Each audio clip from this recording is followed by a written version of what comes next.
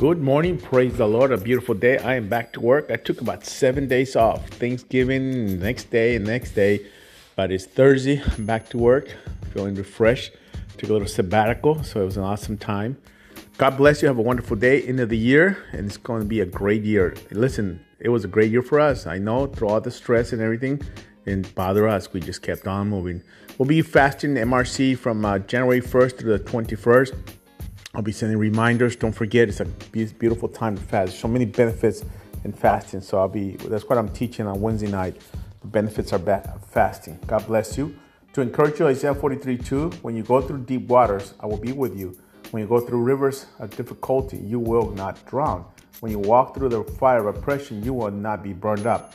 The flames will not consume you. Amen. That's it. Right there. Difficulty. When we went through 2020 difficult COVID-19, we didn't drown. We stayed the course. We never closed the doors.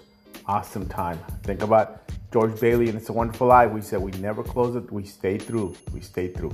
We never closed our doors. God bless you. Have a wonderful day.